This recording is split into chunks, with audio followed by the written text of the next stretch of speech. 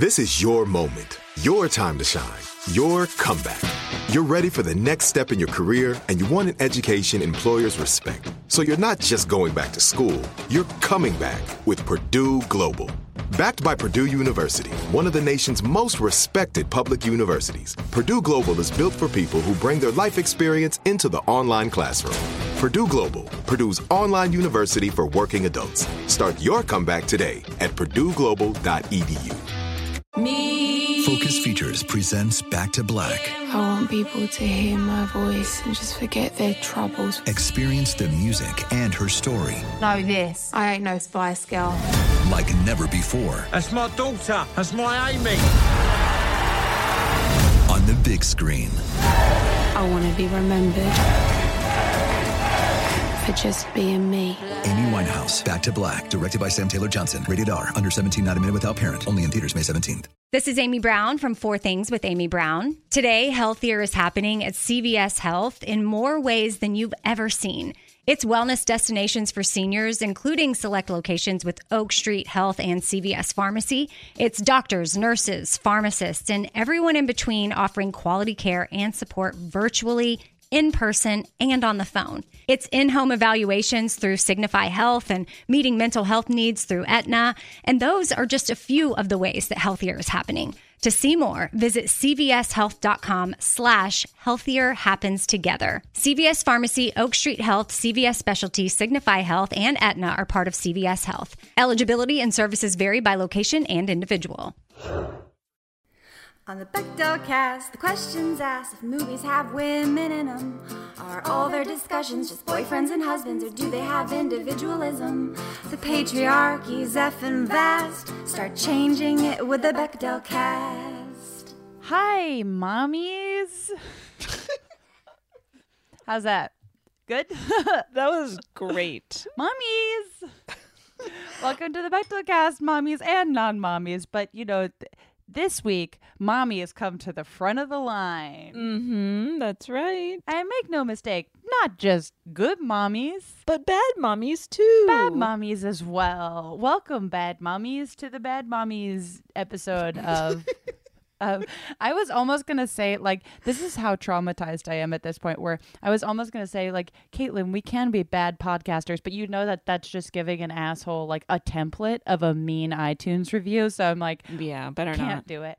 Okay, so this is our, you know, annual Mother's Day episode. I miss my mom. Yeah, I miss my mom. She's doing okay, although her health is not... She has Lyme disease, I think, and she has a lot of pain from that. But then she's like, well, what if it's COVID-19? So no one knows anything. But my mom's health is a little precarious at the moment, but I think she'll be fine, I think. My mom, yeah, similar deal. My mom has rheumatoid arthritis and has been, I think it's just like if you already have chronic pain, being cooped up in your house nonstop just doesn't do it any favors. For sure. So like and she's also, shout out to Jill, because I'm pretty sure she's been a loyal listener throughout the quar. Oh, Jill, hi. Mainly because she has been teaching her second grade class still. Through Zoom. Through Zoom. Which I'm like, shout out to where this is a weird start to the episode, but it's a quarantine episode, so it doesn't matter. But shout out to all the parents and teachers right now who are making school happen over Zoom. I truly cannot wrap my head around that. Yeah. And students too. Like, it's just it's amazing. Mm-hmm. Not to brag or anything, but I teach online screenwriting classes, which I always forget to plug on the podcast. But if anyone's interested in learning screenwriting from yours truly, someone with a master's degree in screenwriting, that I absolutely hate to bring up, but I teach classes through Zoom, but I only have I cap it at 5 students per section, and they're all, adults. So, and I'm like, I can barely handle that. Well, it's like, that's the thing. It's like, I've been in a writer's room, during the days, and I'm like, I am an adult woman who it's so hard to pay attention. It's so hard. I'm like, why am I on eBay? This is my job. I have no one I don't think that, but anyways, I've been on eBay and I'm doing my job, but I'm on eBay. Sure. So, we can all be, it feels good to be bad. A wise person once told me. Well, that's sort of the theme of the movie. It feels good to be bad, and we're back. Welcome to the Bechdel cast. This is if you're a new listener, what a weird start. This is our podcast about the representation of female identifying characters in movies. We use the Bechdel test as a jumping off point for discussion. But what is the Bechdel test? Well, I ask myself each and every week. I'm happy to answer your question. It is a media metric originally developed by cartoonist Alison Bechdel, sometimes called the Bechdel-Wallace test. And it requires that the narrative have two female identifying characters with names who speak to each other about something other than a man. And the specific metric that we use is it has to be a 2 or more line exchange of dialogue. And a lot of movies cannot manage this simple metric. And interestingly, and we'll be talking about this iconic duo. I mean, when people say, like, Caitlin and Jamie, name a more iconic duo, I automatically say John Lucas and Scott Moore. But, you know, many movies that the writers of this movie have written in no way past the Bechdel test. We've got a weird one today. There's pros and there's cons. Yes. But we're here. There's discourse. I wanted, before we get into it, because it's just the two of us today. So I was curious. I've just been interested in hearing like other podcasters that I listen to. Just like, what is like a thing in quarantine that you've like gotten into, or like a show or a thing that you're like, oh. I have been rewatching a show that I really enjoy that I had only seen once, but Over the Garden Wall. It's yes, you recommended that to me. Yes, I can't recommend it enough. It's short, it's fun, it's kooky. It was originally on Cartoon Network. It's on Hulu now. I really enjoy it. So fun. Any Over the Garden Wall heads out there, you let me know. I'm going to recommend a show that I've been watching really, because I've also been like working 3 jobs in the core, which is like, it doesn't make any, like it's very lucky, but it also is like just really fucks with your head a little bit. Sure. But I watched the first season of On Becoming a God in Central Florida, and it's really good. Kirsten Dunst is great. Nice. And I love it. So that's our Quarrex. Yeah, Quarrex. Let's talk about Bad Moms. Let's do it. So yes, we don't have a guest today, but I wanted to get some, opinions of moms and whether or not this movie resonated with moms. So I have a few little, tweets to share and stuff like that. Mom tweets. What was your history? Do you have a history with this movie? No, I don't. I had never seen it, nor its sequel, A Bad Mom's Christmas. I just skipped them. Based on what I knew about them when they came out and like who was making them and stuff, I was like, I don't think these are going to be for me. Yeah. And I was right. Same. Not because of the premise, more just because of the writing style and the comedic sensibilities of these writers and stuff like that. I just like the bloated big budget comedy genre aesthetic, like this specific aesthetic and like tone. It's not even really, I guess it's kind of a genre. It's also not for me. So this movie came out, fairly recently. I've seen Bad Moms Christmas. I watched it because Christine Baranski was in it, and I didn't love the movie, but I did love Christine Baranski, and Susan Sarandon's in it. She's she's good in it as well. I will say I really preferred Bad Moms Christmas to Bad Moms. Okay, interesting. But I think that might just be because you get like twice the moms. You have Cheryl Hines, Christine Baranski, and Susan Sarandon. Like those, they're all like, knocking it out of the park, even though the writing still, say it with me, sucks. Yeah. But you have like twice the amount of fun performances, so it just was more fun. But sure.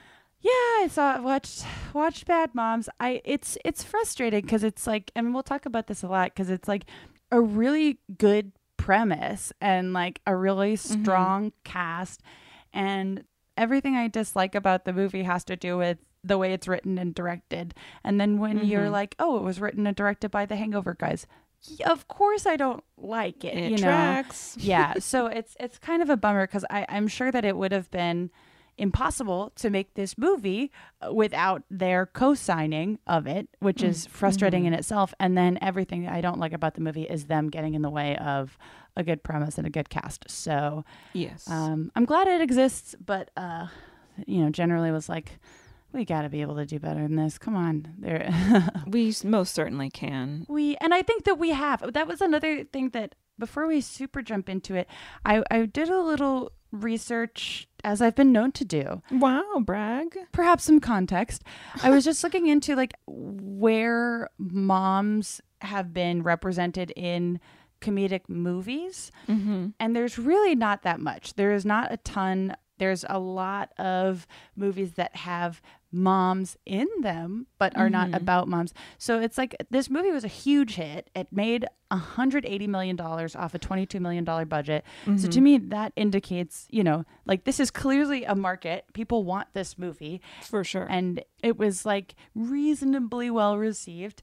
But yeah, because there's just not really moms represented as like a central focus in movies. Where you do see a lot, and I think like a lot better than what this movie has to offer, is there's a lot of TV that's come out in the past couple of years that is comedy focused around motherhood. And so it's just, I hope that, and I mean, God knows how or if movies will be made anymore. This is the end of the industry as we know it. Probably. But it's like Christine Baranski's going to be in like a plastic bubble. It's going to be a whole thing. But I hope that, I was encouraged at least to see, I mean, there's a ton of comedy shows of all different like genres of comedy. There's like network comedies, there's niche, there's blah, blah, blah about mothers, but it just is not represented in movies. So this is just kind of like what there is right now. Wild. Ooh. But if you're a mom looking for, I'll when this episode comes out, I'll try to do a little thread of like TV recommended watching, because it seems like that's where the options are. Yeah, that'd be great. Yeah. And with that, should we do the recap and go from there? Let's do it. So the story of Bad Moms, Bad Mummies. We meet Bad Mummy number 1, although she's not Bad Mummy yet. She's Good Mummy. They're all good moms, but they're bad sometimes. They're all like good moms, but they also go through really long montage sequences that I fast forwarded. Yeah, truly, like I can't talk about visual jokes because and they're all 3 minutes long. It's too these guys, they just love a long, expensive montage, and I just don't care about it. That are like in slow motion. There's like some, poppy bop in the background, and it's just like this. You get one of those. Don't have 14 in your movie. Yeah, and like, can it be 3 characters that we at least know? Like, but by the time the first like at length cameo comes in, I'm like, I think I know one thing about Kristen Bell's character. How am I supposed to be like reveling in this? Like, wow, like you don't know. You really only know. I would argue you really only get to know Mila Kunis in this movie. I think you know one thing about Kristen Bell, which is that her husband sucks. Yeah. And that, I mean, that's just John Lucas and Scott Moore, no matter who they're writing for, they only know how to write broad stereotypes. For sure. 100%. So you just don't get to know Kristen Bell and Catherine Hahn. You just don't. But first, we barely get to know Amy Mitchell. That's Mila Kunis' character. Were you frustrated? Okay, so I'm sorry. I'm like, this movie was really fun. Were you frustrated in the first scene where they're introducing her when she's like, I sweat in workout class, and you're like, you're Mila Kunis. Give me a break. I don't like when movies are like, Mila Kunis is so awkward, and you're like, no, she isn't. She isn't. I think she was miscast in this role, but also who would have been cast in such a broad stereotyped role like this? I mean, who would this be good for? I think Mila Kunis is so talented. We've seen her be amazing, and I feel like she is very miscast in this movie. Yeah. So is Kristen Bell. Mm-hmm. I think that of the main cast, I think that like Christina Applegate and Kathryn Hahn are pretty well cast, but it's only because they're playing characters that they've been forced to play before that are not fair to them, where it's like, oh, Christina Applegate is going to play like an uptight, rude person, and she's had to do that forever. And like Kathryn Hahn's going to play like a very, it's like, and I hope they had fun and they did a good job, but it's, even when it's properly cast, you're like, this still is like not very nice. I don't know. I know. Okay, where were we? We met Amy. She's met Amy. Boring. She's boring. She's overworked. She's underappreciated. She had her first kid when she was 20. She is now 32. She has two kids, Jane and Dylan. They do a bunch of extracurricular activities, which she's always trying to, make it to, like, go to the, events and the games and the recitals and whatever. But she's always late to everything. That's her thing. She's late to everything. Ugh, she's such a bad mom. She has a part-time job at a hipster coffee company, working in sales, I think. We'll talk about that. But this is a piece of writing that is so like roll your eyes into the back of your head, okay, boomer, that I was so annoyed by it, where it's like just clearly two out of touch dudes being like, millennials in the workplace, they take 2 weeks off when Jon Snow dies, and you're like, Mila Kunis is a millennial. What are you talking? Like they're so like avocado toast, like they're stupid. They're stupid, and that. Anytime the workplace thing came up, I was just deeply annoyed because it made no sense. It was very frustrating. Yes. Yeah. But that's her job, and she just always has so much going on, and she's worried that she might be a bad mom. There's also this group of judgmental moms that shame Amy for like having a job and being so busy. The queen bee of them is Gwendolyn, which is Christina Applegate's character. And then she has two friends played by Jada Pinkett Smith and Annie Mumolo. Give Jada Pinkett Smith more lines. What? She was barely a character. I want to think best case scenario, there's like a whole, like there are scenes with Jada Pinkett Smith that just like had to be cut for some reason. Cause I'm just like, why would you go through the trouble of getting someone who is like truly awesome in a movie where it is like very, very white and then get this like iconic Black actor and then give her no lines. It's just so, it's annoying on many levels. Truly, yes.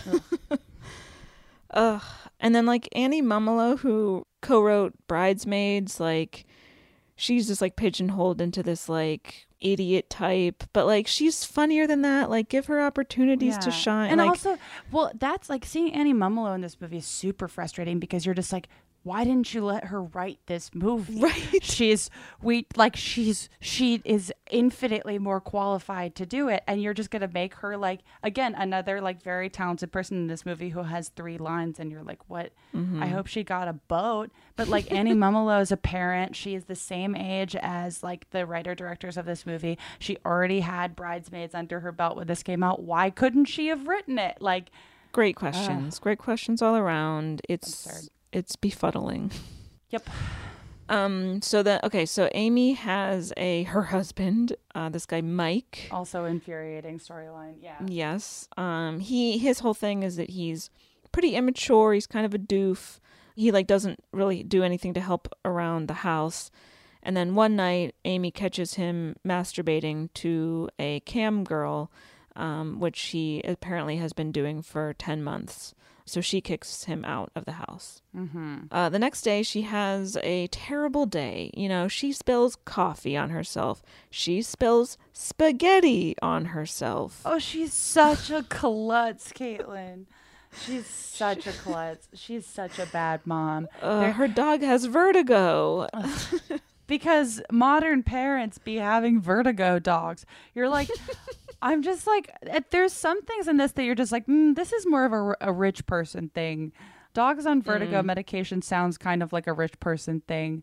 They're like, I mean, there is like a storyline with the husband, but it was like another frustrating. I feel like the writer-directors, John and Scott, are kind of like both cutting themselves slack and telling on themselves through the husband character, because it's kind of like a character we've seen before of like, oh, he's not a bad person. He's just like kind of a doofus. He's just dumb. He would never hurt his wife on purpose. Right. I mean, I think it's like goofy and fits the tone of the movie, but it also just means like, oh, no guy is going to like super recognize themselves in that character or interrogate anything about themselves. They're like, oh, he's dumb. I'm an amazing husband.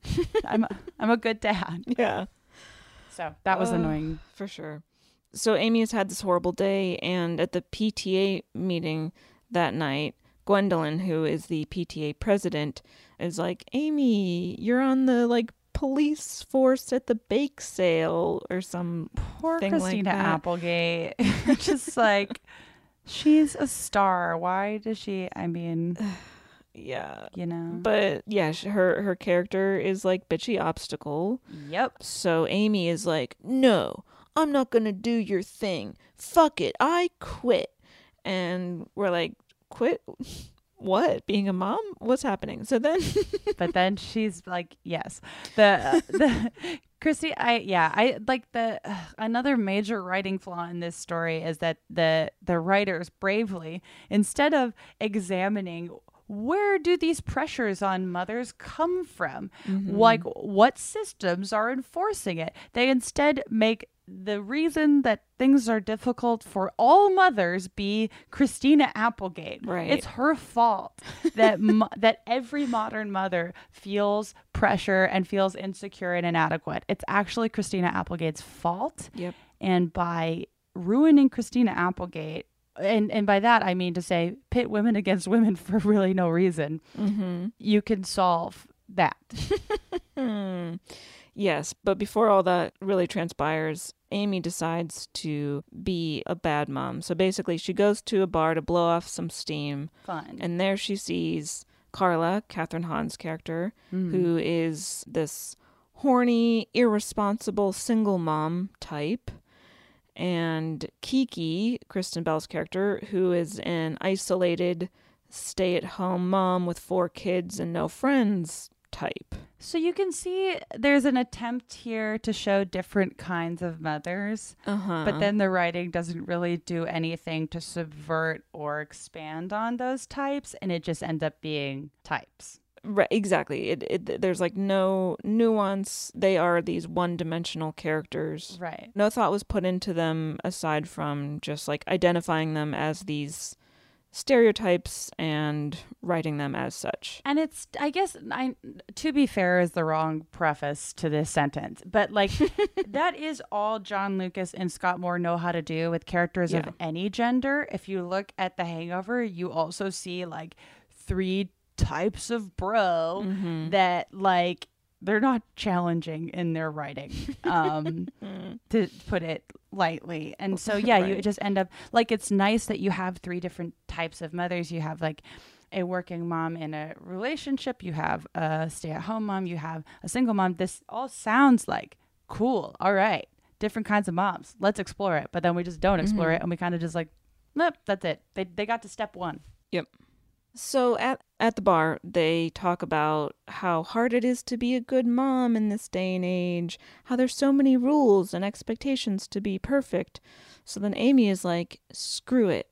Let's be bad moms. Parentheses 2016, written and directed by Josh Lucas and Scott Moore. Woo! That's the name of the movie. That was when my boyfriend walked in during that scene, and he was just like, oh boy. And then he just like left after that line. He was like, I'm going to go get lunch.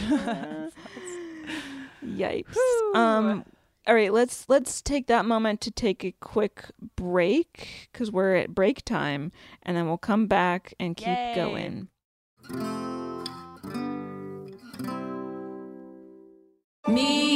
Focus Features presents Back to Black. I want people to hear my voice and just forget their troubles. Experience the music and her story Know this, I ain't no Spice Girl.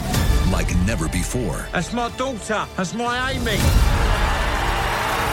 on the big screen. I want to be remembered for just being me. Amy Winehouse, Back to Black, directed by Sam Taylor Johnson. Rated R, under 17, not a minute without parent. Only in theaters May 17th. Are you tired of your scented cleaning products smelling and cleaning like meh? Then it's time for an upgrade with the power of Clorox Scentiva. With an uplifting scent that smells like coconut, Clorox Scentiva gives you powerful clean like Clorox, but a feeling like being transported to a tropical island retreat. Imagine putting your phone on Do Not Disturb, tuning out all the constant, just the feeling of warm sand in between your toes and a fruity drink in your hand. The ones with the little umbrella. Refresh your home to feel like an all-inclusive vacation by getting Clorox Scentiva. Also available in grapefruit and lavender scents at a nearby retail store. Now I'd like to introduce you to Meaningful Beauty, the famed skincare brand created by iconic supermodel Cindy Crawford. It's her secret to absolutely gorgeous skin. Meaningful Beauty makes powerful and effective skincare simple, and it's loved by millions of women. It's formulated for all ages and all skin tones and types, and it's designed to work as a complete skincare system, leaving your skin feeling soft, smooth, and nourished. I recommend starting with Cindy's full regimen, which contains all 5 of her best-selling products, including the amazing youth-activating Melon Serum. This next-generation serum has the power of melon leaf stem cell technology. It's melon leaf stem cells encapsulated for freshness and released onto the skin to support a visible reduction in the appearance of wrinkles. With thousands of glowing 5-star reviews, why not give it a try? Subscribe today and you can get the amazing Meaningful Beauty system for just $49.95. That includes our introductory 5-piece system, free gifts, free shipping, and a 60-day money-back guarantee. All of that available at meaningfulbeauty.com. We're back. Okay, so the good moms have decided to be bad moms now. They're bad moms. They said it. It was the end of the first act, and we're like, all right, they are bad moms. They get drunk at the bar, then they go wild at the grocery store. The next morning, Amy is all hungover from her wild night, and her kids are like, what the heck? And she's like, I'm a bad mom now. Make your own freaking breakfast. She takes her kids to school in her husband's muscle car. She skips work and goes to the movies and lunch with her new friends, Kiki and Carla. Yeah. Then we've got the bake sale scene. There, Amy flirts with Jesse, this hot widower dad. But then Gwendolyn comes over and she's like, Amy, if you don't stop being a bad mom, I'm going to make your life a living heck. Then a scene happens off screen where Amy learns that her husband is staying with his internet girlfriend. This information happens in a scene that does not play out on screen. Right. And then you're just like, ugh. They were like, that's not good writing. It's not good writing. And then I was just like, I also don't care. Like, yeah, I don't care. Like, I'm not rooting for them to get back together, but I'm also not rooting for this random widower character who comes in. It's almost like they're shoehorning a romantic plot into the movie where no one cares about it and it doesn't really belong. Perhaps. But anyway, so this scene happens off screen, but then the aftermath is Carla being like, Amy, you need to get laid. And she's like, yeah, I do. So the 3 of them go out to a bar, but not only is Amy a bad mom now, she's also a bad flirter. She's bad at flirting. Cue montage. Yeah, another montage. Another long, horribly edited, might I say, montage showing her being bad at flirting. But then Jesse, the hot widower dad, shows up and they start flirting, and then they have a little kiss, we're like, okay, she got what she wanted. I do want to talk about that kind of romantic storyline a little later on, because there's some interesting things there. But anyway, so the next morning, Amy wakes up to her husband having returned, and she's like, get out of here. And we're like, oh, right, he was a character for a minute. Yeah, I wasn't sure just because like they're not good writers. I'm like, I wonder if he's just never going to be mentioned again. But he is mentioned again, but I still don't care about him. So it just ended up kind of being like a moot point. I was like, well, I guess that's what's happening. Right. They could have written him out. If they wanted me to want to see him, they could have written a better character. Right. Then Amy finds out that her daughter, Jane, got benched for her soccer game because Gwendolyn like blackmailed the soccer coach basically. So Amy is like, okay, well then I'm gonna run against you for PTA president. And we're like, okay, I guess this is the plot now. Everything are just like, I know the shift because she says like, I'm gonna be a bad mom, and then she's like, I'm gonna be the PTA president, and you're like, I feel like these goals are at odds.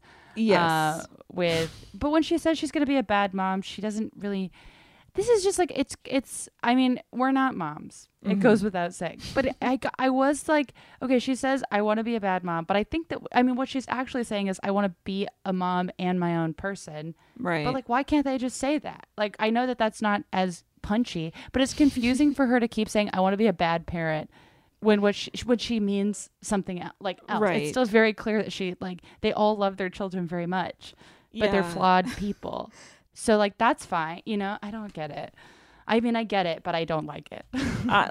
I want to be a mom who doesn't have to live up to such rigid expectations and high standards that are placed upon me by society and the patriarchy. That doesn't fit onto a movie poster. Well, but bad moms. Well, does. Caitlin, when you say society and patriarchy, I think you mean Christina Applegate. Oh, right. I'm so sorry. It was actually her fault that this is all happening.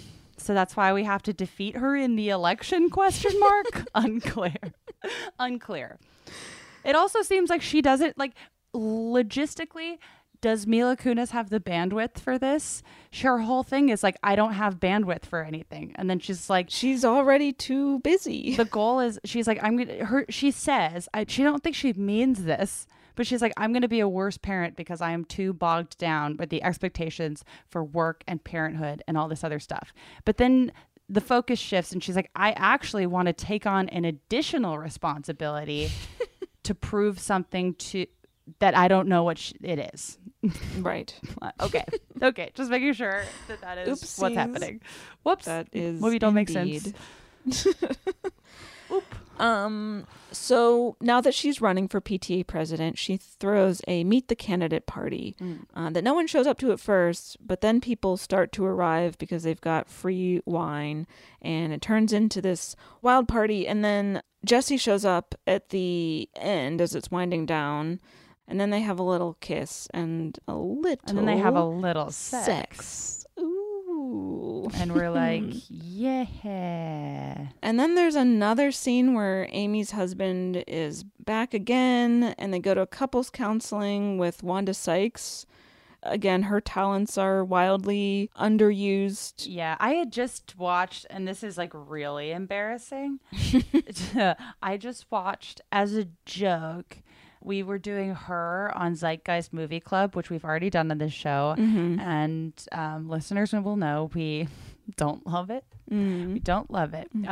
But I watched Jexy instead as a joke, that Adam Devine movie. It's really bad. And Wanda Sykes is also inevitably in that movie being wildly underused. And so it was like just 2 days in a row of seeing Wanda Sykes' enormous talent just wasted. I just hope that she's just like, they offered me so much money that I could not say no. I can't imagine that's true though. It wasn't that big of a budget. It was only what, $22 million. $22 million. What if Wanda Sykes was 21 million of the dollars? Oh, fingers crossed. Hope so. Let's headcanon. Yeah. But yeah, she's very you're just like, this is a waste of Wanda Sykes. But I'm glad she's there. But she's like, wow, you guys should just get a divorce. Which is like, we know. Yeah, it's like, duh. This is all to say that we're reaching the low point of the movie. Amy's marriage is crumbling. She gets fired from her job that she has not been showing up to. And she's like, why are you firing me? Sure, I've skipped work for the past week in a row, but like, I don't get it. And then they're like, our avocado toast is dry. And they're Oh God, that whole So it's something. It's not her fault that she didn't show up to work. Right. It's millennials' fault. What? And then to top it all off, Gwendolyn has planted weed in Amy's daughter's locker and gets her kicked off the soccer team. So everything's just crumbling in Amy's world. And her daughter gets really mad at her and calls her selfish. And then she's like, I'm going to go stay with Dad. So things have fallen apart. So it's the night of the PTA election. Amy eventually shows up late because she's always late. That's kind her of her thing. thing. She's not like the other girls. And she gives this speech where she's like, hey, most of us are bad moms, and that's okay because being a mom is really hard. Vote for me. And everyone's like, woohoo. Yeah. And she wins the election. Then there's like a little bit of a reconciliation between her and Gwendolyn. Her kids come back. She gets rehired at work. The movie takes a very long time to end. I was like, kind of like, did you feel that as well? We were just like, the writing gets kind of scattered in the second act, and then they still managed to tie up every kind of random storyline they had set up in the very long second act. But it takes a while where they're like, okay, there's the climactic third act scene, which is like the third actiest. I don't even really mean this as a bad thing, but she goes up, she says the title of the movie, she says the thesis statement of the movie, and everyone's like, woohoo, you win the big game. Yeah. But then it's like scene where you find out what happened with her and her kids, scene where you find out what happened with the widow, scene where you resolve the Christina Applegate thing, scene where Catherine Hahn's character gets resolution you didn't realize that you were supposed to want. There's like 5 denouement scenes that you're just like, all right, let's there. I don't like this movie very much. Sigh. And then, that's pretty much it. Yeah. And then we get this kind of like, not post-credits, but like as the credits are rolling, we get all of the actors in the movie, just them with their moms in real life, having conversations. And we're like, oh, this is more endearing than the entire movie. I was saying this before we started recording. Catherine Hahn's mom is funnier than the whole movie. Watching the scenes with Catherine Hahn and her mom and Jada Pinkett Smith and her mom were so delightful. I also think that Jada gets more screen time during the credits than she does in the movie. 100%. I found Kristen Bell's mom to be a little threatening. I was just like, something about Kristen Bell's mom is not rubbing me the right way. Mila Kunis's mom seems like a delight. Same for Christina Applegate. That's my review of everyone's mom. Incredible. Moms, something about Kristen Bell's mom has a bit of a sinister energy. Can't quite place it. Sure, I see that. Yeah. Yeah. Well, let's take another quick break, and then we'll come back and really do a deep dive.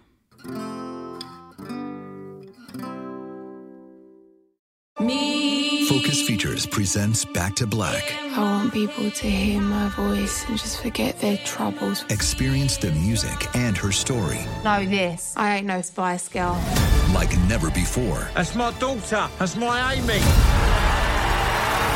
On the big screen. I want to be remembered for just being me. Amy Winehouse, Back to Black, directed by Sam Taylor Johnson. Rated R, under 17, not a minute without parent. Only in theaters May 17th. Are you tired of your scented cleaning products smelling and cleaning like meh? Then it's time for an upgrade with the power of Clorox Scentiva. With an uplifting scent that smells like coconut, Clorox Scentiva gives you powerful clean like Clorox, but a feeling like being transported to a tropical island retreat. Imagine putting your phone on Do Not Disturb, tuning out all the constant, just the feeling of warm sand in between your toes and a fruity drink in your hand. The ones with the little umbrella. Refresh your home to feel like an all-inclusive vacation by getting Clorox Scentiva. Also available in grapefruit and lavender scents at a nearby retail store.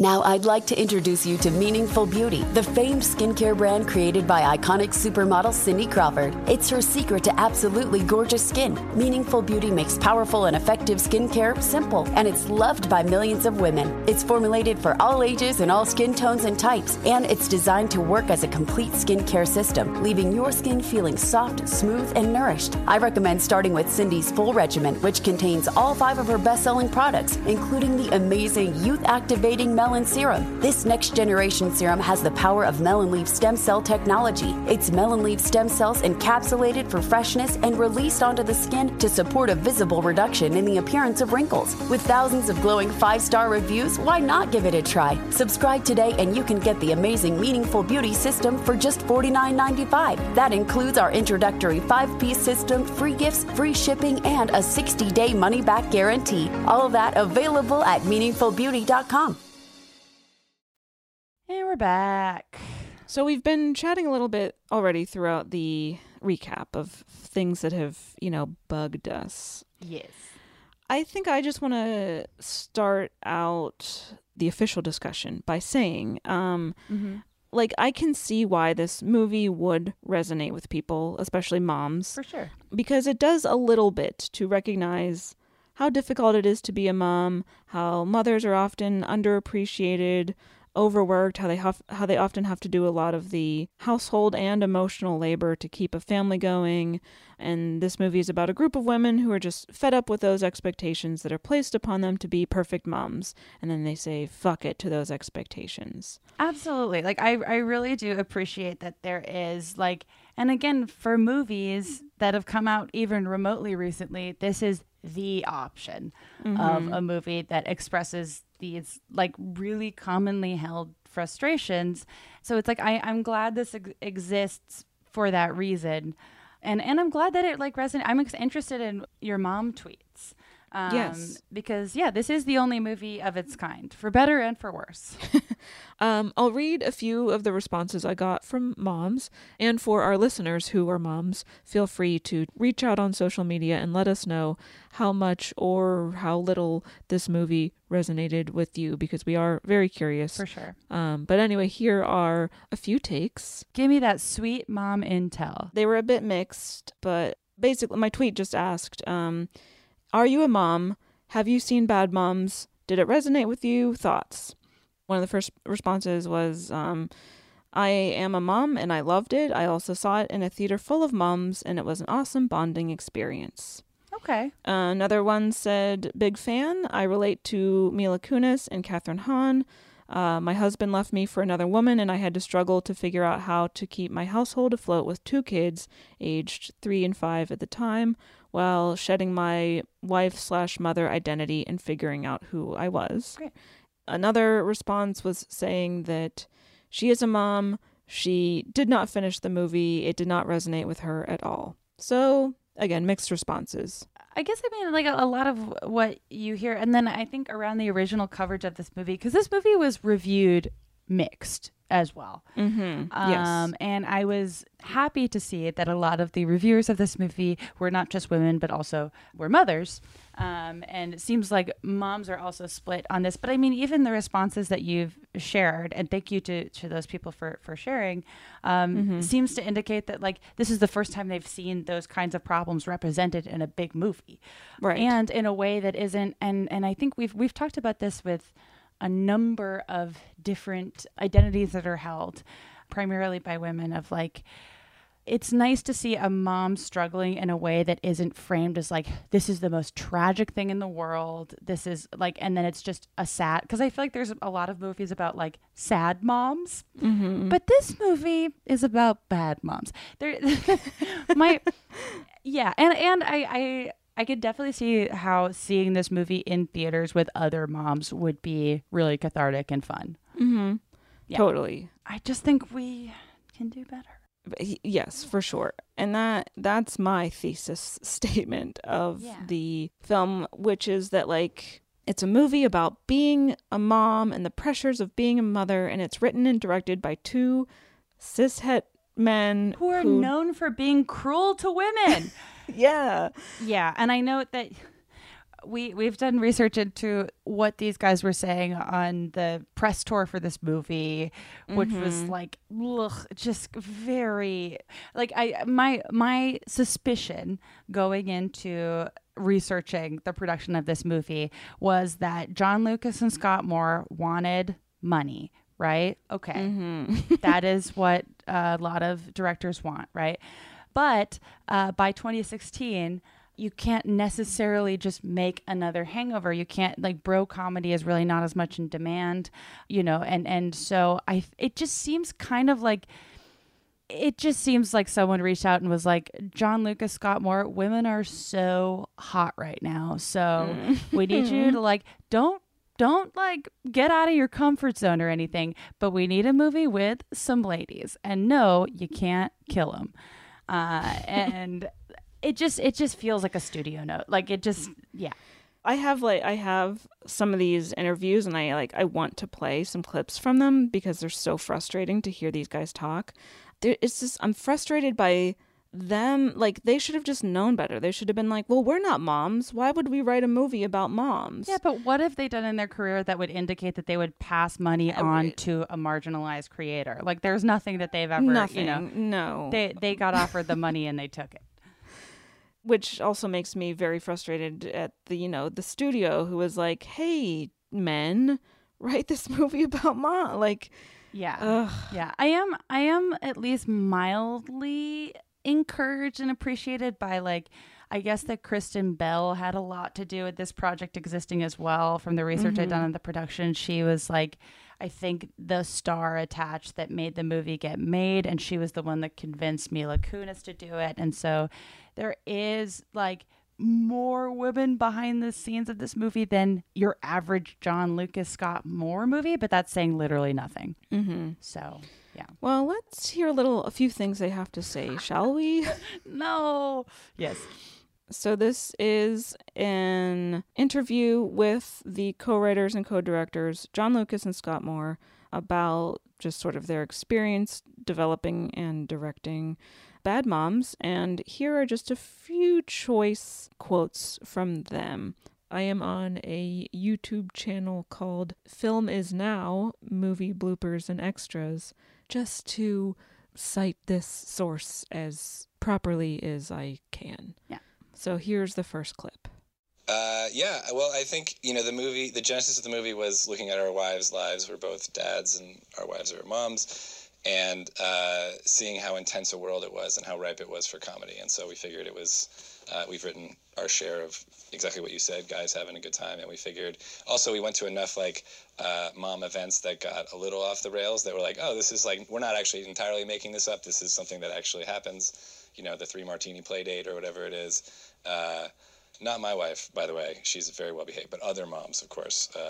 But we just thought it was a world full of really intense social interactions, and it was just a world that was like sort of hadn't been in our minds done to the nth degree yet, and so we thought we could. It's very, and the quotes get worse from the, like, it just, I really don't like it. It's so, it's like, I feel like that quote alone, just like, you're like, yeah, this was a studio note. They were asked to write a movie about women. They asked their wives 3 questions apiece and then just wrote the movie. Like, I really don't like this, okay, let me know if I'm like getting off the rails here, but I do feel like there is, especially in this genre, like there's this repeated media narrative of like women should be allowed to be raunchy too. And like, it just comes off a little like condescending. Like, it's like, okay, well then like let them. And also you don't need to write, like, there's just no, there couldn't be 2 people I would want behind a project about motherhood less. Right. Than these 2 men. I'll play a couple more little clips from this, but like, yeah.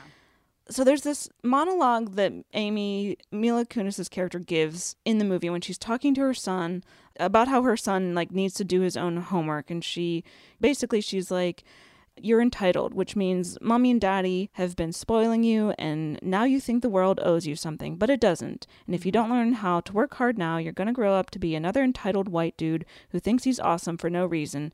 and then you'll start a ska band and you'll be mean to girls and you'll grow a mustache to look interesting, but you won't actually be interesting. And I'm not okay with that. So please do your own homework. So she's like talking about basically the directors of this movie who are entitled and think they can just do anything. But then they also do that thing where they make it sound goofy and not like themselves enough that they just sort of manage to slip out of it. They're like, right. Like, I feel like that's the same issue I have with the way they wrote Her Husband, where I agree with our listener that it's like there is some visibility and like a shitty husband that cheats on their spouse with not a lot of guilt. I mean, that's unfortunately a pretty common thing that happens. But the way that they write the character makes it seem like he's just not smart enough to be able to be a loyal husband. It has nothing, it is barely a reflection on his character.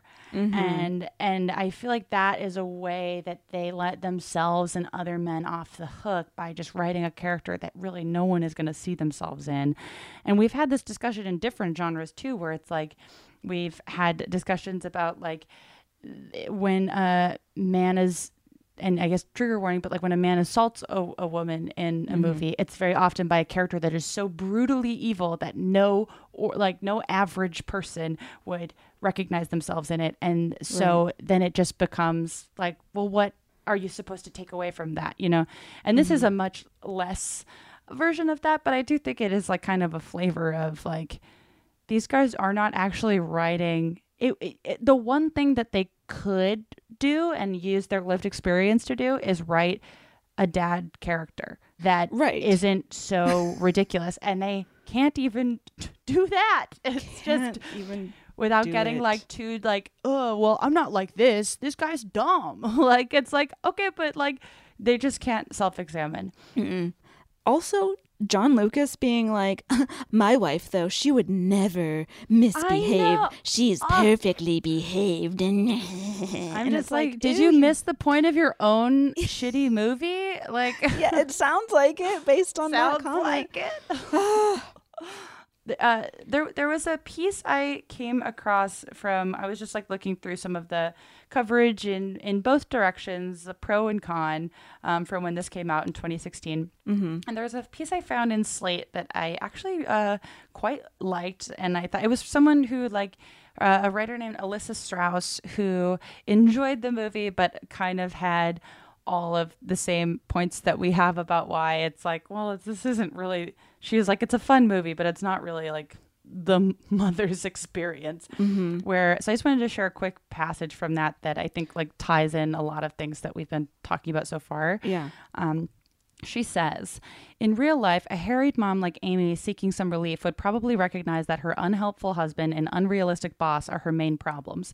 The annoying mom at school would be nothing more than a pebble in her shoe, something that bothers her for a moment but can easily be resolved. Personally speaking, I know few moms who have been exhausted or wounded by inter-mommy tension. I asked other moms I know, including those with office jobs and those who are their family's primary caretaker, and they all felt the same. Moms are not at war with one another, we concluded, and most of us don't care about what parenting or employment decisions other moms are making.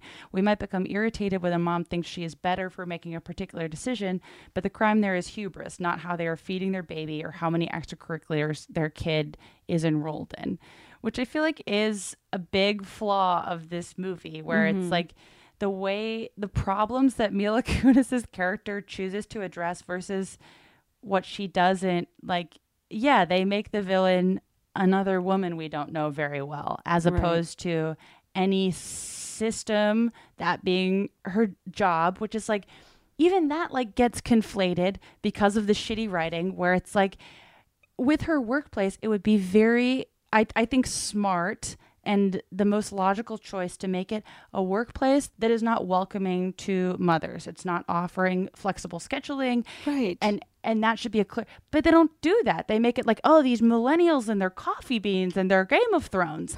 Like the problem is like people who are 5 years younger than Mila Kunis. It's not the fact that workplaces are unwilling to accommodate mothers and maternity leave and stuff like that. Like, yeah, it doesn't even come, it barely comes up.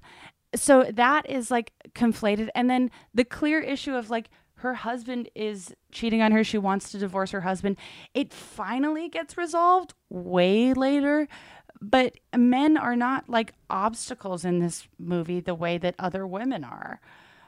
Well, that brings me to perhaps another little clip. Even all that, because it's like one of those media interviews where it says like John Lucas on why women should be allowed to be raunchy. Even like the introduction to their clips is cringy.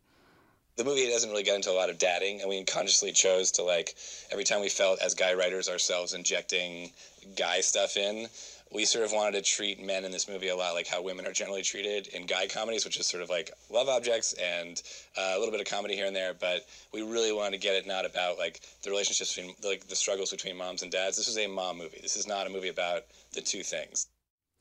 Okay, I mean, I don't even disagree that that's like a fun inversion. But then it's like that sentence continues with like, also, I don't know what it's like to be a mom. I didn't do a lot of research and I don't know what I'm fucking talking about. So the whole movie comes off a bit weird. They're so lucky they had like 3 talented leads who are mothers to make this movie remotely convincing. Truly. And the writing doesn't do them justice of what they are capable of. Anyway, here's another clip, and this is Scott Moore talking now. So John may have said this, but we didn't so much as write this script as listen to our wives and the moms around us and write down what they were saying. And so really a lot of it is just observing the moms around us and putting it into a movie. And I have to say, you're talking about sort of cutting loose. I know my wife would love to cut loose every day, but there's so much responsibility placed on her that eventually she gets to the end of the day and it's like midnight and she's got to go to bed. And it's that frustration of not getting to do anything that she wants all day. And so this movie is what if she got to just like do whatever the hell she wanted.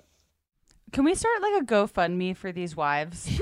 They're like, we need to get them out of there. The way they talk about their wives is literally like their possessions. Like they're just my wife would love to cut loose, but unfortunately I'm making a ton of money like off of her experiences. So I can't really like do much to contribute because I'm writing bad moms. Like you're just like, do you hear yourself? So, and then I have one last clip to share. I know it's and then I'm done, I promise.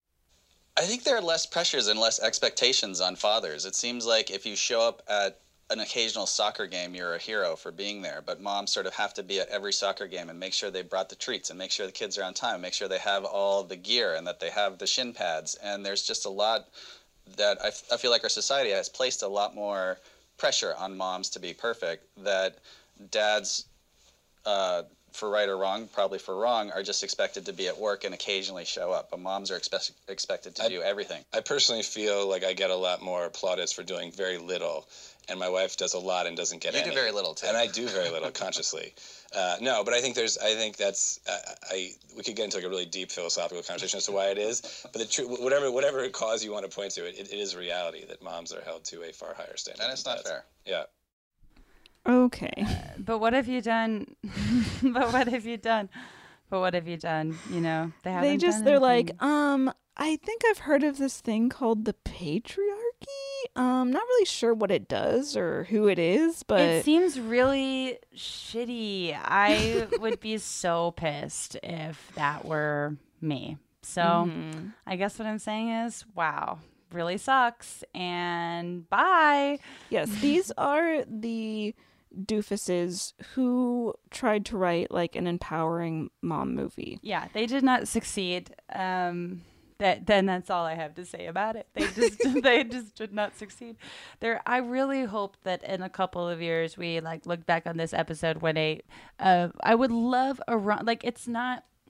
Don't misunderstand us. We would love a raunchy comedy starring moms, written by anyone else. They're written by like someone with experience, someone who has at least researched. Like it just, there couldn't be a more cynical like Hollywood choice for someone to be in charge of this movie. It just shows a complete distrust in I mean, and having Annie Mumolo there really was like a knife to the gut for me of like, you have cast someone in a shitty, tiny role of someone who could be doing circles around. It's just ridiculous. Totally. Yeah. And especially because like to have these two men write this movie about motherhood and it like them being like, but like, you know, it's bad mums. It's mums. Like, what if mums could be bad and raunchy and drunk and have sex and like all this stuff? And it's like, great. Yeah, that would be cool to see. That would be a subversion of what we normally see on screen. But like, again, it just comes down to like, these are not the people to tell this story, because these are guys whose comedy relies almost entirely on punching down and writing dialogue in a way that like I really don't like. Women, it's very like Catherine Hahn's character, the way that she's always like, oh, my cooter, my cooch, my pussy. You're like, that's how 50-year-old men talk about women. That is not how women talk about themselves. Like, unless there's something I'm missing. But like, I've never known anyone of my generation or my mom's that has spoken of themselves in that way. And that's not to say that my mom and her friends don't talk about themselves in gross ways. They do, but not right. But they don't talk about themselves. Like, I feel like there is this weird. Sometimes there are semi-good monologues that I theorize were rewritten later on because they were just like, this is too, like Mila Kunis will occasionally have a good small monologue that is, yes, extremely on the nose, but at least it's making a competent point. Like when she's at the bar and she's like, there's so much pressure on us, blah, blah, blah, blah, blah. Like, and you're just like, okay, yes, I agree with this. Cool. Nice. But then it's like, for the most part, it's moms talking to each other the way their husbands talk about them and not how they talk about themselves because of who's writing the movie. And yes. So and I just want to clarify something. I want to clarify what we mean. I don't think that men should avoid writing movies about women or avoid writing female-driven stories. Not at all. I think oftentimes it's awesome when men want to write compelling female characters. Like, I have a lot of students in my online screenwriting classes. Wow, another plug. Hot. Incredible. It can be done really well. Like, it can be done For really sure. well as long as you're, you know, doing it with empathy and you're informed. Like, that is the key. And these writers have a very trackable history of that not being the case. 100%. Yeah, like, there's a way to do it responsibly and there's a way to do it not responsibly. And like, again, like the students in my class, if I'm not mistaken, every single one of them is writing a screenplay with a female protagonist. Oh, like amazing. they are, I know they want to be contributing to inclusivity, and that's awesome. And we encourage that. Yes. But yes, it's a matter of like, these specific filmmakers is who we are railing against. John Lucas and Scott Moore, they have this terrible track record. And I think I'm also like, we just came off of that Hangover episode that we did. I mean, on the we're Patreon. very we have very fresh memories of how bad these writers are at writing women. And I think that it also speaks to, I mean, if you're writing, I mean, I think it's wonderful that like we're, I mean, as writers opening up more inclusivity, but it's like women should be allowed to the front of the line on this story. For sure. And it's I think another example of like the bajillionth time that an all-male screenwriting duo gets a million chances to do something well and never does it well, and here we are talking about it. Right, like they don't deserve another chance is what I'm saying. They don't. And the other, like, but people don't care. Another thing I think is worth talking about is that like, this isn't to say that people can't change and like writers can't grow over time, and that like people don't deserve redemption, because like a lot of Hollywood screenwriters should be trying to change and should be growing and should be trying to course correct. But, and I like, you know, I do admire that when people do put in the effort, but still like these guys. But it's not these guys. Yeah. They don't qualify for that conversation. It's not these guys.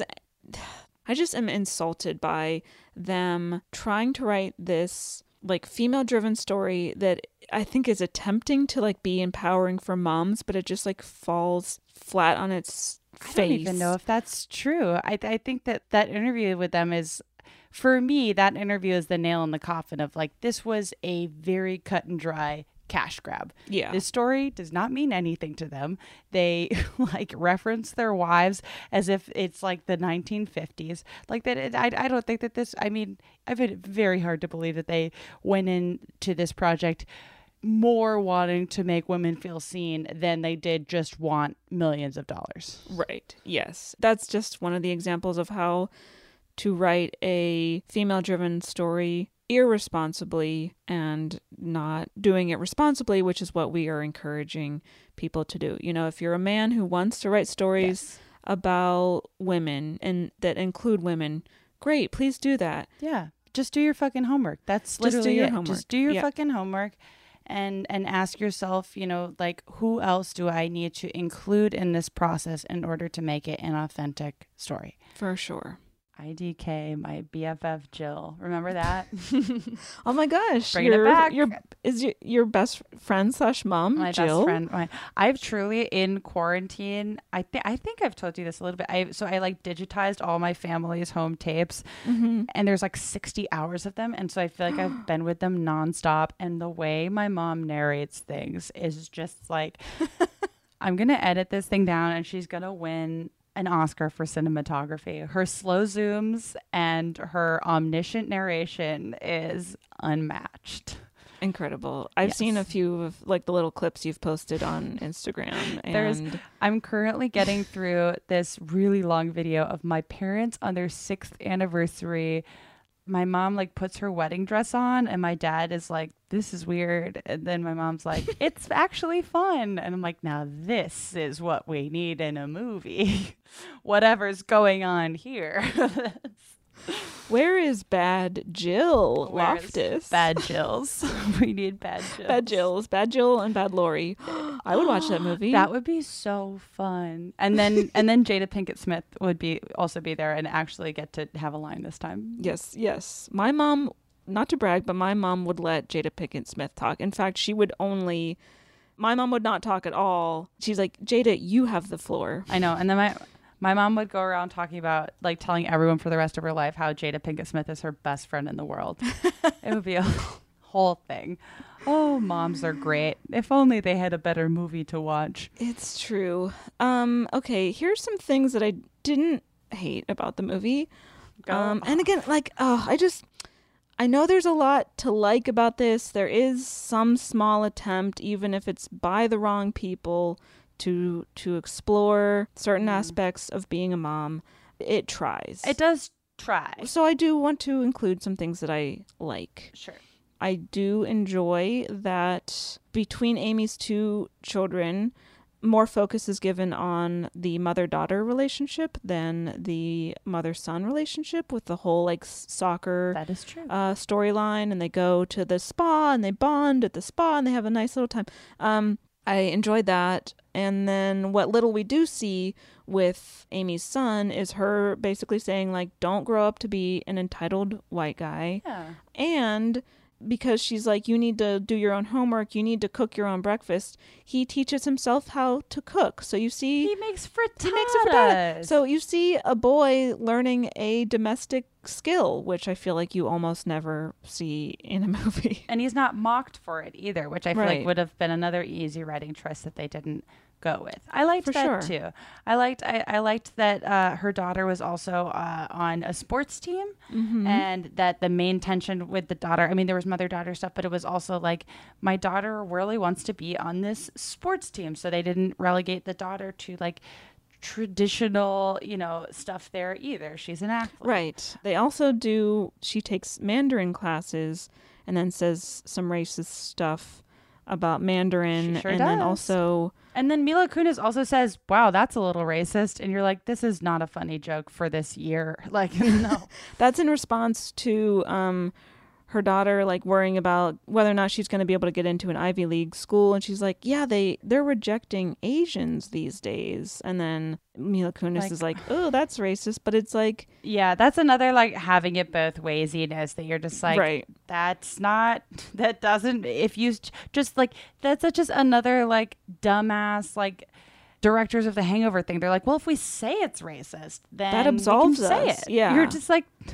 No, Nope, that's not how that Ridiculous. works. Yeah, I won't go through my whole list, but there's a lot of like punching down. Yeah, I mean, substantially less than you would expect from a movie from these guys, but still bad. But it's still present for sure. Yes. Some other stuff I did like.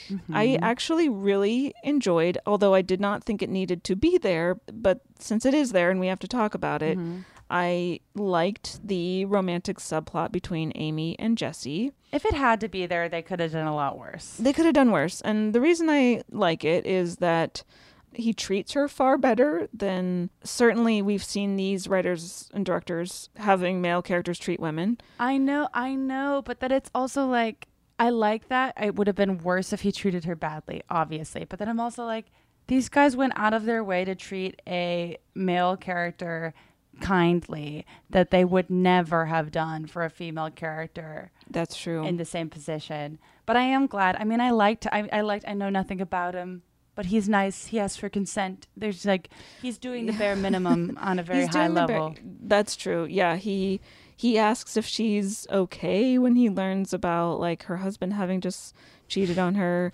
Yay. He doesn't neg her. Right. We're mostly saying things that he doesn't do as opposed to things that he does. Which just like speaks to the sad state of the way women are treated, especially in like romantic context, because we're so accustomed to seeing men being so shitty to women and like negging them and stalking them and wearing them down and surprise kissing them. In this movie, she surprise kisses him, which, you know, is also not Still good. not good, but different. Different. He compliments her on her parenting skills. You know, again, this is just bare minimum, the decent thing to do. But because we're so conditioned to see men treating women terribly, we're like, wow, give this man a medal. They also they objectify men far more than they do women in the movie. True. To the extent that it's often a joke, where like when we meet Jesse, he's introduced in this like slow-mo gazy shot that's like, you know, panning up his body to, you know, draw the audience's attention to the fact that this is the guy that the moms think is hot. Yep. There's the like movie, the fake movie that they watch in the movie theater where like this man is like in space with this woman. He's like, love is stronger than space. And then he like rips his shirt, exposing his chest and stuff. So it's like, okay. I mean, and again, this movie, I mean, like every movie in this kind of very bloated genre, it can't possibly happen if everyone in the movie isn't pretty well off. Absolutely. And by extension, there's very little diversity in the movie at all. You just see a lot of different kinds of rich white moms. Yes, this is 100% a movie about like middle class to upper middle class white women. I mean, did you see their house? I mean, Amy's house, yes. I would say that like, I mean, like Carla is more like middle class, but like, yeah, Amy, it seems quite well to do. And this is something that we see in media where moms are allowed to be boozy and like distant and irresponsible as long as they are financially stable white women. Right. Because when that's the case, it's funny, it's a joke, it's hilarious. But like if you're a black mom or a low income mom and you like step out of line as a mother for 1 second, there's a million other ways that you're going to be stigmatized and treated poorly. Totally. And that's not to like lessen, you know, it's like it there is pressure on the bad moms, but it's like there's really no like indication that the writers are aware that like this is on the low end of difficult, you know. Right. I don't also, like this movie. Another thing the movie does, again, it makes the ever so slightest attempt to try to hold men more accountable to be good fathers, but which is like something a movie could and should do. Like, I would like to see more movies with those themes, but like it's really glossed over. There's like just not enough of an attempt to actually hold men accountable. Like the closest thing we get, I think, is that little through line with Kiki's husband, Kent, who we see him being like really controlling and borderline maybe abusive to Kiki. And then she has a cathartic moment at the end where she yells at him.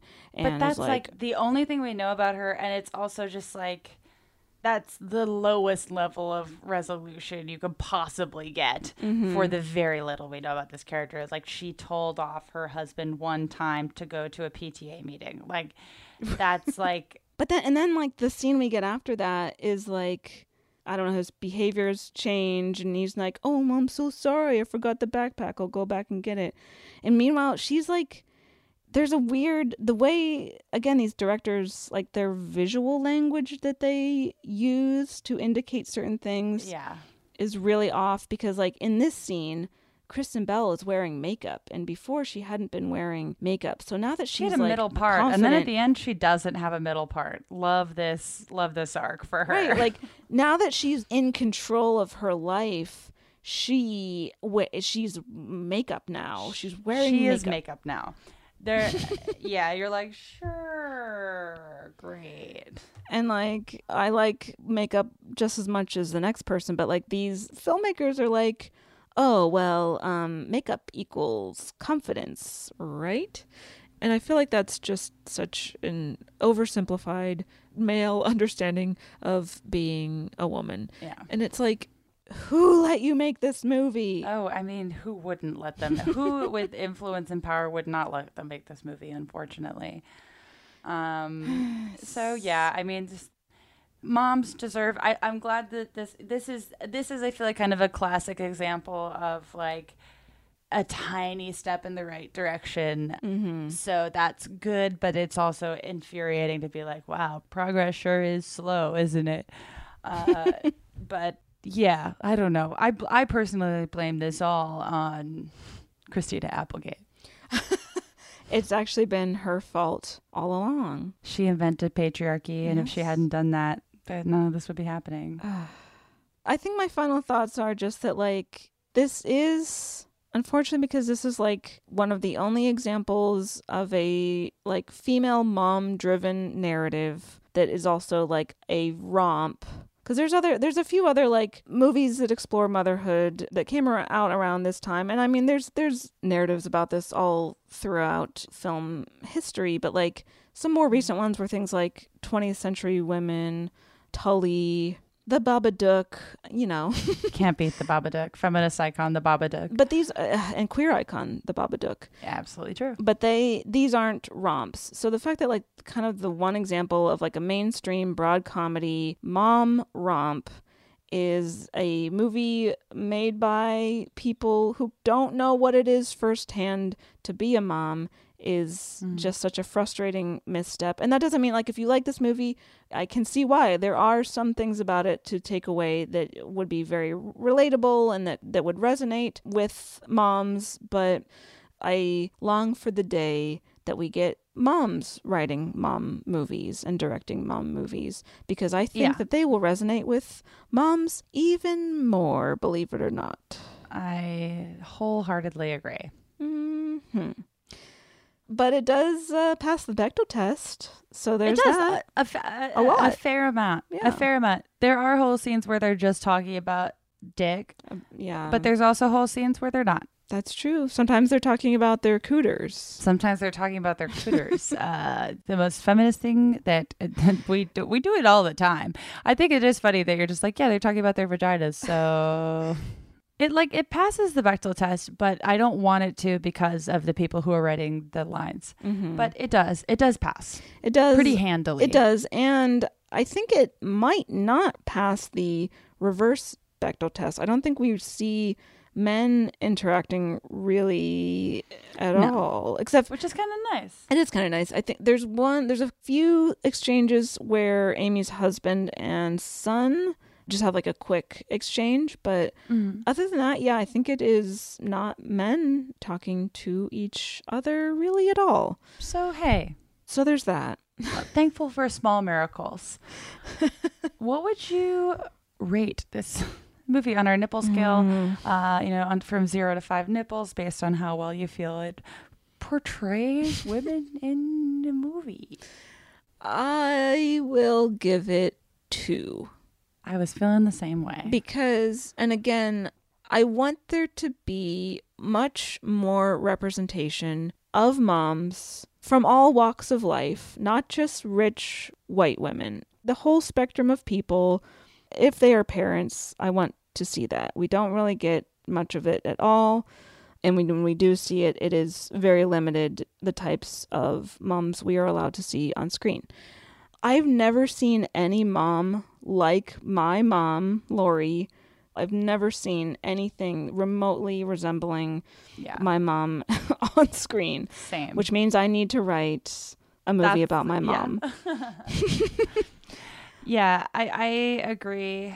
I kind of like, and just based on the way that we've had to tiptoe around ourselves kind of throughout the discussion of this movie, because it's the only movie of its kind, I kind of resent a little bit that we have to, keep being like, but it's okay, the movie's okay, because it's just like that's just such a clear indicator that there are not enough options in this genre. It is the only option. I don't think it's a good movie. I'm glad that it portrays a few different types of moms in a very specific area of the world. And not that every movie needs to represent everything, but it's like, this is a movie written by people who don't know how to write female characters. Right. This movie just feels like so focus grouped, and I'm glad that there are elements of it where moms feel seen, but it's like, it's so frustrating that it's like, oh, we have to like give this movie points because it has mom representation, but then it's like, but it's not a good movie. Like, moms deserve a good, thoughtful movie that can still be raunchy and funny, but like, just let someone who knows what they're talking about write it. And sorry. And that's The Police Coming to Arrest John Lucas and Scott Moore. Yeah, I live in their neighborhood. No, but yeah, and then just like we talked about, just how intensely like whitewashed this movie and this genre is, to the extent where you can have Jada Pinkett Smith in the movie and not give her a line, like outside of like, yes, Christina Applegate. Just I don't know. I feel like there's a lot of broad stereotypes that these guys are known for perpetuating for all genders, races. They only know how to write in stereotypes, and that doesn't really service what I feel like is needed in terms of portraying moms in a cool and funny way. I feel so. I don't know. For now, watch TV instead. 2 nipples. 1 to Catherine Hahn and 1 to Jada Pinkett Smith. Nice. I'm going to give 1 to Wanda Sykes and 1 to Vertigo Dog. Feminist icon Vertigo Dog. The best character in the film. Truly, I felt like I had vertigo this whole movie. Well, there you have it. Bad moms. Happy Mother's Day to all the bad moms, the good moms. The whole beautiful spectrum of moms. We love you all, and thank you for what you do. And yeah, and then just for everybody, we hope you're doing well. We hope you're staying safe. What a time to be alive. Truly. Right. And then I guess we should say where we can be found. Yeah. You can find us on Twitter and Instagram at Bechtelcast for starters. For starters, you can subscribe to our Patreon, aka Matreon, if you have not already, and if you are able. It's a fun time. It's May, so it's my birthday month. We're doing fun ones. Which we're doing some fun. We're doing Shaun of the Dead and Monty Python and the Holy Grail. Just so much feminism just oozing out of these films that I'm very excited. It'll be fun. Unfortunately, they are some of my favorite movies, and that's my cross to bear. Those are my picks for my birthday Matreon. But we've been really, I think, cranking out the hits over in the Matreon recently. So head over there, join the community, have some fun with us. You can go to get some merch at tpublic.com/thebechtelcast, or you can They're selling masks now. We're selling masks now. So that's, we all need one. One another, get an Alfred Molina mask. Get a Molina mask. Go cuckoo. And if you are interested in taking my online screenwriting class, you can go to CaitlinDurante.com/classes for more information, or feel free to just tweet at me at Caitlin Durante and let me know that you're interested. And with that, have a happy Mother's Day. Or a happy bad Mom's Day. A very bad mom's Christmas. Bye-bye. Mother's Day, in a way, is just bad mom's Christmas. Okay, bye. That's true. Bye-bye. Whether you're a savvy spender maximizing your savings with cashback rewards, a thrifty rate watcher seeking the lowest interest, or a travel enthusiast looking for extraordinary perks, Kemba Financial Credit Union has a visa to complement your lifestyle and unique needs. Apply today at Kemba.org to unlock a limited-time 2% cash back on purchases and pay 0% interest on balance transfers for an entire year with a new visa from Kemba. You deserve a card that works for you. Restrictions apply. Offer ends June 30th, 2024. Bean Dad, The Dress, 30 to 50 Feral Hogs. If you knew what any of those were, you spend too much time online. And hey, I do too.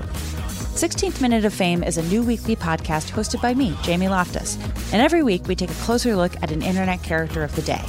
Who are they? What made them so notorious?